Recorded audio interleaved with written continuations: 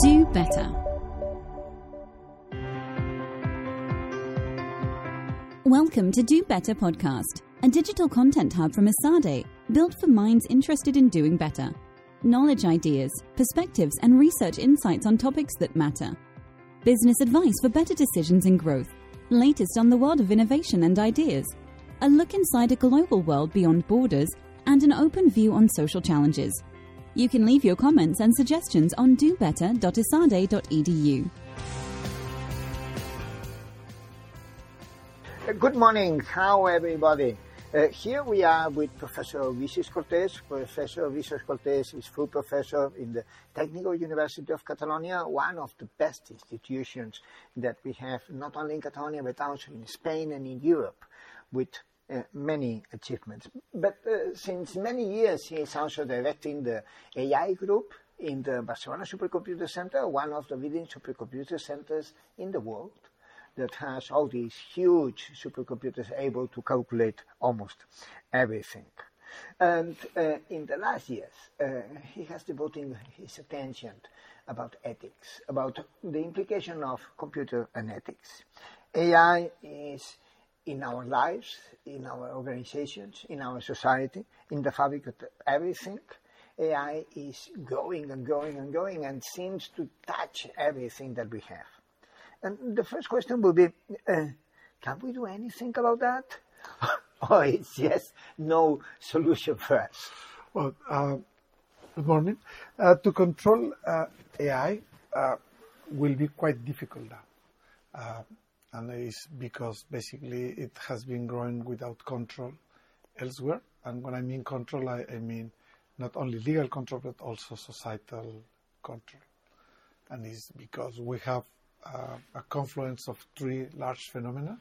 First, cheap and faster computation, very cheap and larger capabilities to store data, and also almost immediate communication, fast communication with every point in the world. And 5G will augment this speed of communication and the quality. So therefore you have a technology that very fast passed from science fiction to permanent and pervasive reality. As you said, it arrives to almost every element of life where you have to make a decision. Even you can start from the point when you decide which element of information has to be captured.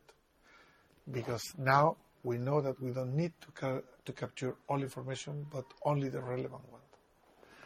And with that information in hand and good processes making decisions or learning from the data in an automatic way or based on any kind of experience, now you have machines that are more and more experienced to make decisions or to support the decisions. And this is two ways to face AI.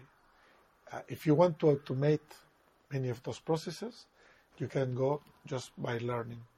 If you want to augment the capabilities of individuals, you use them to support the most informed decision in individuals. And in this conflict, you have also companies that are using this in a way that, in words of Mr. Zuckerberg, is legal but not maybe ethic.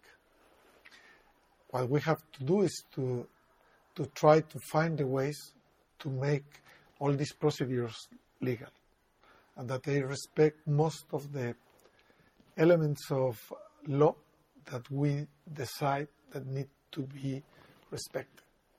Also, we have the problem with this connectivity that you can use the data elsewhere and then adopt the law of that region of the world with your data that is captured in Europe that may be causing a conflict.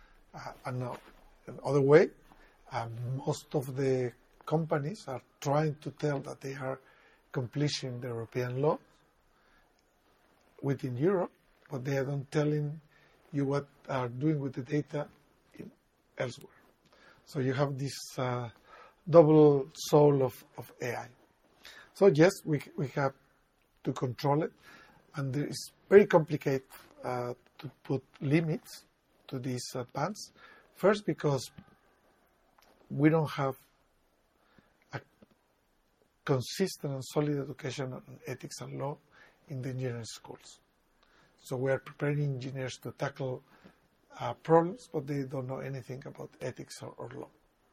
And that's an issue, because if you ask an engineer to solve a problem, he will or she will be solving the problem, but the person that will be applying the solution maybe have other interests or have a double use of this technology, and that's really complicated.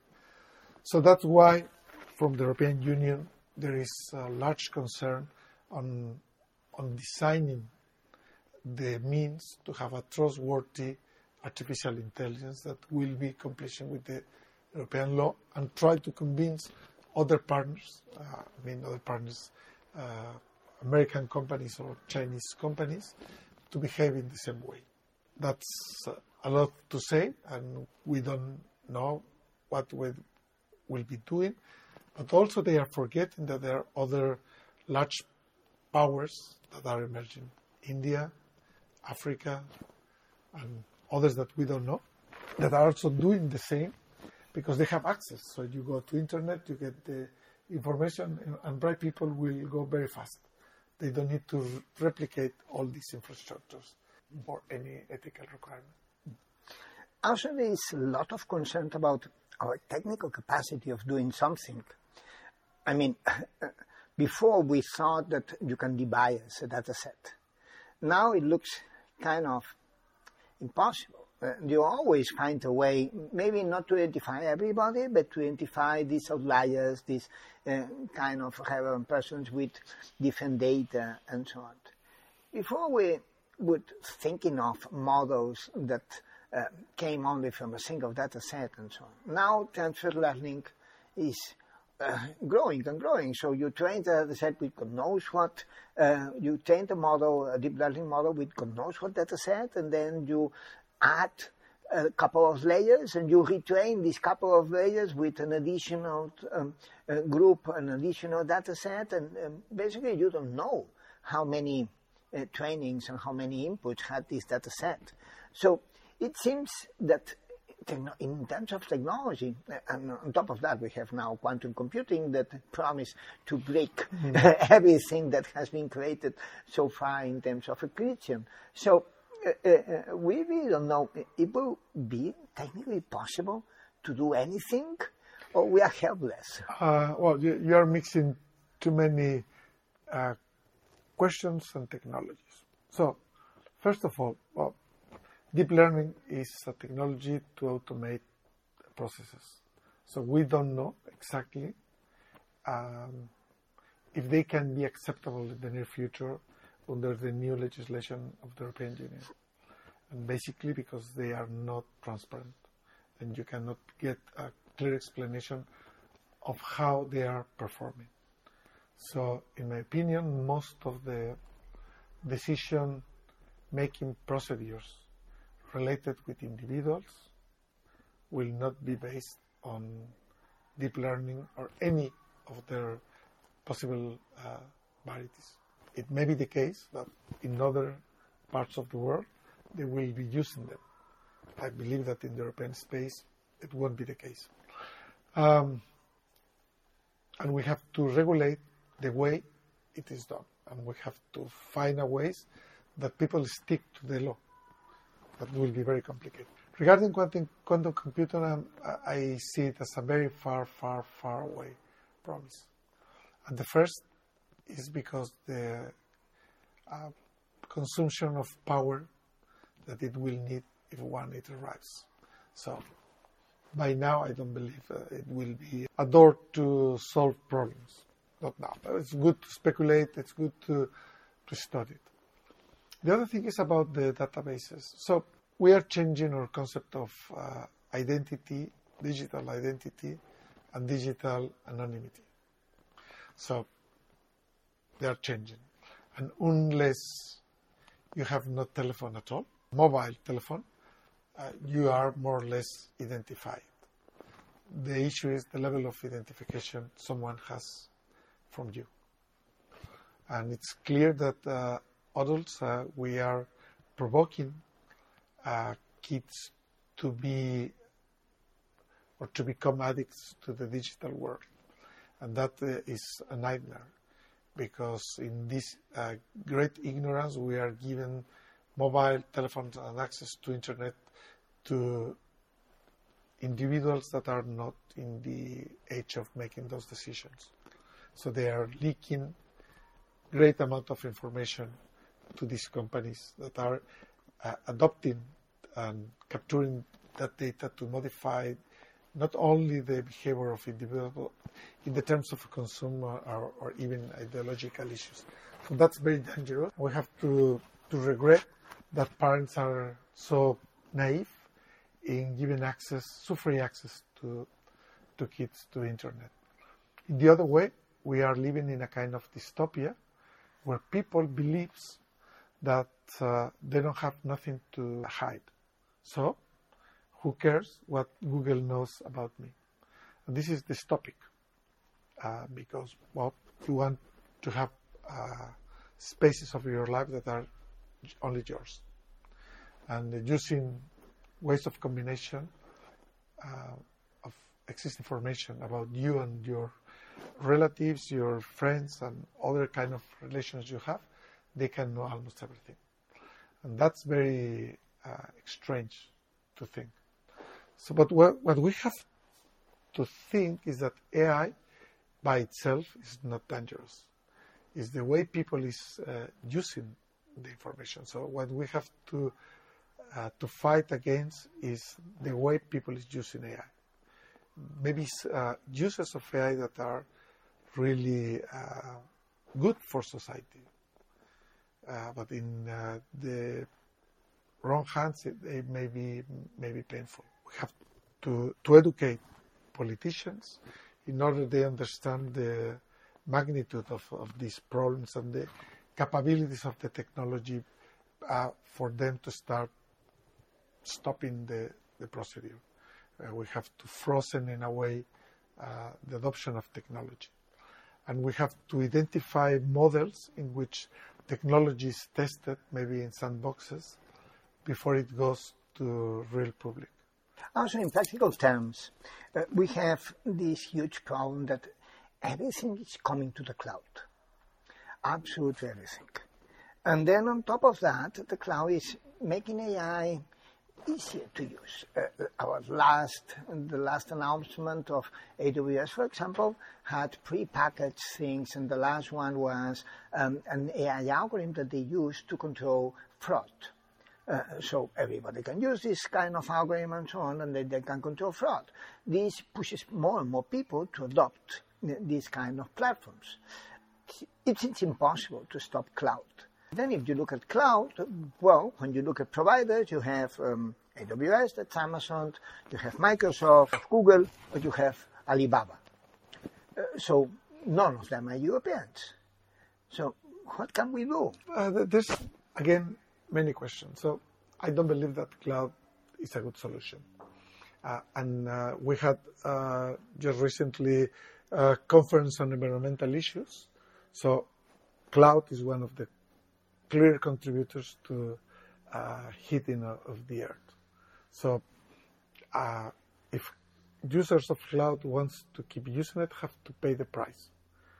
And it's an environmental tax for the use of cloud. There is another issue regarding the easiness of using algorithms.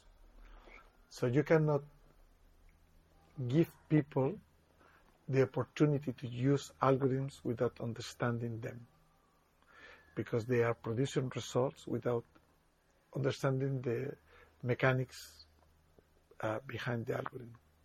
So that's creating real monsters. So we have to be aware that this easiness is also provoking kind of growing ignorance. The other thing regarding the providers, yes, well, there is a problem in Europe because there is no large tech companies making this. And you can tell, well, Siemens is a big company, but they are doing other things. Even Philips, that is a large company, they are not doing this. But we have to maybe to observe that maybe in Europe we have so many regulations that avoid the creation of that kind of large tech companies, which in one way is good for society, in the other is detrimental in economic impact, because the use or overabuse of the cloud is giving money to other people that also are not paying taxes, or the amount of taxes they pay within Europe is ridiculous. So again, we cannot blame AI for making people rich, but we can tell that people is getting rich because they are abusing of economical engineering to avoid tax payment. Mm-hmm. So that's two different things. So I cannot be blamed for creating these monsters. It's just another instrument. Sure. However, is this tension? You have China and you have the US that they're using all these technologies and they are growing very fast. So you have this tension between privacy and growth. And what can we do? So, well, first, we are comparing two different phenomena. Mm-hmm. So comparing China with the States, and I always make this remark, is comparing unfairly Chinese with more, let's say, American-centric or European-centric vision of the world. So we have to recall that Chinese stopped internet during a while until they understood, and they are applying their own ethical and legal rules. And of course, they are not provoking the opening of the American markets or wins there. So that make Mr. Trump very unhappy. But on the other hand, they are doing the best, what they believe, the best for their society. So if within Europe we are thinking that for protecting privacy and intimacy and other elements of our cultural assets, we will be the winners in economical terms. Yeah, it may be the case, but then we will keep our identity intact, right? So I know that there is this clear idea that Europe is becoming like a big cultural Disneyland and only that. Mm-hmm. But we have to be confident that we have a lot of very talented people. It's a very rich market with very good technical and scientific institutions. But what we have not is good politicians. Mm-hmm. Because what it's clear is that we are feeding the technological armies in other countries because we cannot keep them inside. Mm-hmm. So again, now the problem is with the politicians that are, we have the institutions, we have the people that we educate with very big effort, but now once educated, they go elsewhere because we are not providing the means. Mm-hmm. And again, there is a conflict there. So we just have to see what happened with the these economic platforms like Airbnb or Uber or other platforms like that. You've been studying that during a long time. So, which are the effect on our societies? I just read yesterday that a youngster in Barcelona has to pay 120% of his salary every month to pay the fees. So so we are doing something that is wrong. To pay the rent. Yeah. Just to pay the rent. Just to pay the rent. And it's because we are adopting a model that is not ours without creating the legal framework. And also knowing that these kind of investors may be unethical. Mm-hmm. So maybe they accomplish part of the law, but not all the law. Mm-hmm. So we have to think that maybe growing in that direction is not the appropriate direction for us, and do something to stop. But again, are the politicians that are not doing their job. Mm-hmm. if you look at the infrastructures that we have, not only the physical ones that are very isolated and fragmented, but also infrastructure in terms of institutions. If we look at, for example, all the open source organizations, NumPy, Mozilla, and so on, very few of them come from Europe or have a European orientation or are contributed by big players in Europe that set the agendas and so on. Without that, we are not going to compete. Our dream that public money is going to produce public code is not going to materialize. What can we do? Most of those ideas grown from Europe. Mm-hmm. The first example came to my mind is Unix. Yep. So, without Unix, maybe most of these initiatives are useless, right? So, but again, you need societies that are eager to use these facilities, and you have then to educate people. And what happened is that we have minorities that are well educated, and the general public has not this training. We have to celebrate the Finnish initiative to arrive with AI education to the whole population through courses. You need more efforts like this. You need to be aware that our languages are our strength. Mm-hmm. When Brexit, unfortunately, came to a port, we have to decide which will be the other official language, mm-hmm. right? And then we have to convince our politicians that our languages are a kind of good that we have to protect. Mm-hmm. We have to avoid companies like Google or Alibaba make profit out of that. Mm-hmm. So when we use their translating systems, we are empowering them and augmenting their quora, their language, their assets that are our cultural assets. Mm-hmm. So they will be better prepared to make translations. So forget about translating books using humans. Who will be gaining for doing this job?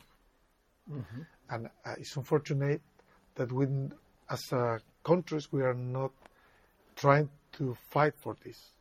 In English, I know that it's lost. Mm-hmm. Chinese, no one competes with them, but languages like Catalan, Spanish, French, Italian, German, we have to, Finn, mm-hmm. Swedish, we have to convince our governments that will be part. And if we keep this as a property of the nations, then they cannot make profit out of that. And also ideologically, we can have a look on how the messages are conveyed. So when someone makes a translation, for example, for an official document, you go to an official translator that mm-hmm. has a license. So if someone translates a book that may be influential and is made by a machine, it can be biased. Mm-hmm. It's well known that most of the translations based on Google are biased because they use as the basis of all interlingual translation the Bible, because it's the most translated book. Mm-hmm. So it has a bias involved. Mm-hmm. More than that, now we are witnessing the fact that technology is going more intimate. The cutting edge, for example, of in imaging, they're trying to hit the microexpressions, the facial microexpressions, in order to detect if you're lying or not, how is your inner emotions, all these kind of things. But not only that. I mean, we have seen that personalization technologies try to do the same kind of strategy that big TVs do. I mean, they try to polarize things because polarization creates more traffic, more debate, catches more the attention, and many times they do that without this objective, but at the end it becomes this objective because it's what people like more in terms of. We have the recommenders that, again, many times go for this polarization, go for what sells better. And exactly. You can program those machines to do that. So you touch many things. So In Europe, most of the facial recognition will be forbidden. And I believe that will be only allowed in very specific emergency situations. So it's clear that the data is there and can be used, but by now you can capture that information, make some identification, and then erase it. But during episodes where security levels are the highest, for example, after the awful terrorist attacks in France, when they even suspend the constitution, of course, the state has to respond and do things. I'm not very sure about companies having that power. So one of the most important battlefields now is Amazon trying to bring their shops into Europe where you can pay with your face. It has many problems. First, you have to consent that they recognize you because they have an image of you. But any person that enters into the shop can be identified or monitorized. And I don't believe that we like that. So that's a battlefield, and I hope our governments forbid that. The other thing is microexpressions in cars for two reasons. One, for the protection of the drivers, so for example, to detect that you are bored or you are angry or you are sleeping. And I don't know how good is this, but there is a tendency, and especially for drivers in, let's say, public buses, trailers, or cargo. So maybe acceptable. I don't know exactly how much you have to pay for augmenting security. For private cars, I don't like it. And we can talk about private cars and the invasion of information. For example, I know this improving driving experiences, where they will personalize even your way of driving. I saw even advertising of cars that you can modify the driving mode. You are in the middle of the mountains, say, a mountain. Why you need that? It's very strange. So you are making the individuals less and less capable to face new situations, right? I was thinking that my car was an instrument for me to learn and be autonomous. And now it's a kind of jail that is controlled by my mobile phone. It's really strange. The other, in terms of opinions and polarization, yeah, of course, this is a big issue. And I remember like 10 or 15 years, maybe 10 years, when Twitter started to be something fashionable, the American government created the first bots to detect waves of opinion and reply. So it's not new, and we have to be aware that it's well studied and used. And of course, there is something that I believe that started all this worrisome about the use of AI, that was Cambridge Analytica. You can install someone in the throne of the United States using Facebook. And that's very dangerous. We know, because we know that the same methodology has been used in other elections and not going very fast in Andalusia, the last elections for president of the community. So we have to be aware that money and technology can do a lot. Also, it's going to very low level. For example, the Chinese, they're doing trials, installing cameras and that look at the face of the students, and they know if they are attentive, they are not attentive, and they do the same thing with the professors, not only with the students. With everybody. Yeah, so they can predict, and they can predict pretty well what will be the academic achievement of the students. They can motivate the class. Professors are less eager to try new things.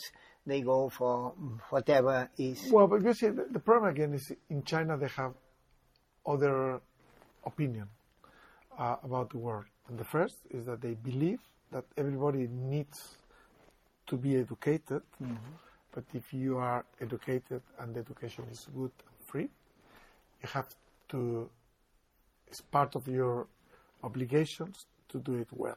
And if we can help, they will help, even with this kind of means. And I believe that this social idea that getting educated is not only good for you, but for the society is something that we are losing within Europe. And we have to think whether, of course, not using this methodology, but using other methods to motivate people to do the right thing while they are studying. So there's two methodologies. We are also trying our students be the best and be more attentive, also the teachers, maybe with not that technology, but it's good to remember that there is states, China, Japan, Korea, Singapore, the usual ones, where people go to the school with the obligation, self-obligation of doing it better every day. And that's something that we are losing. We have to think why we are happening to us. So we are losing in the way we educate people that self-obligation. So maybe we are not transmitting correctly the values at home. What do you think will be the future? We always, when we talk about the AI, we always talk about the future. And we have this kind of society, we are able to predict more accurately more and more things. We are able to coordinate in a better way more and more things. We have these markets that, for the first time in history, maybe are private markets. Markets used to be public, used to be controlled by other means, and now we have private markets with, of course, private control. What is the future? The future is rosy, or it will be difficult? So I'm not a futurist, but just after Middle Ages, we have cities that became states, and they were very powerful. And basically they were states because they have some industry that was the engine of economic growth. So it's not difficult to think that soon we will have new states that will be participated by big companies. So when we talk about California or Silicon Valley, those small sites of the world create more richness and wealth than any other moment in history. And they are creating a very rich and wealthy society that has also the poorest people in the world. And if you go to Shanghai, or you go to Beijing, or these places where you have this technical advancement, you see that these cities are becoming distinct from the others. So in my vision of future, there will be these small localities that are ruling the world because they are attracting the best talent and try to create the best laws and situations inside that small state. Maybe they are still very selfish to share their economy. So, for example, it's well known that in the schools of Silicon Valley, Google Suite is not used, and face recognition is almost forbidden. Kids have no access to all internet. It's well coded. So maybe an example of self-control on the limits of technology. And I always recall and try to make people recall that we arrived until this moment of civilization, and none of us had a mobile telephone, a calculator, we read books, We need not to be predicted, and we do all that without all these tools. Maybe we will do better using the tools, but maybe we have to reflect ourselves, which is the kind of education we need for our kids, and maybe it's not necessarily based on technology that is cutting many of their local abilities in intellectual terms. So that's something. I believe that we have to reflect on how history went in the past. And if we only based on the extraction of resources to create wealth, we are too many to be supported. So now we have to rethink the way we exploit the world, make it in a safer way, and create a share of the wealth we are creating in order to avoid wars because water or other pollutant effects in the world. So I see a future that will be about war for being small cities isolated, be richer and wealthy with good environmental conditions, and the others, well, they will sell the resources. Mm-hmm. Wow. That's an interesting future. Well, thank you very much, Professor Cortés. And just remember to the people who has been listening to this podcast, we don't want to be right or wrong. We just want to contribute to the debate and try to make all of us think about all these issues that we believe are very important for our future in personal terms and in societal terms too. Thank you so much.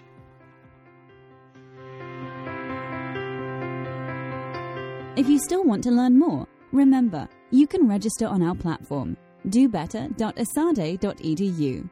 That was all for today. Until next time, thank you. Do better.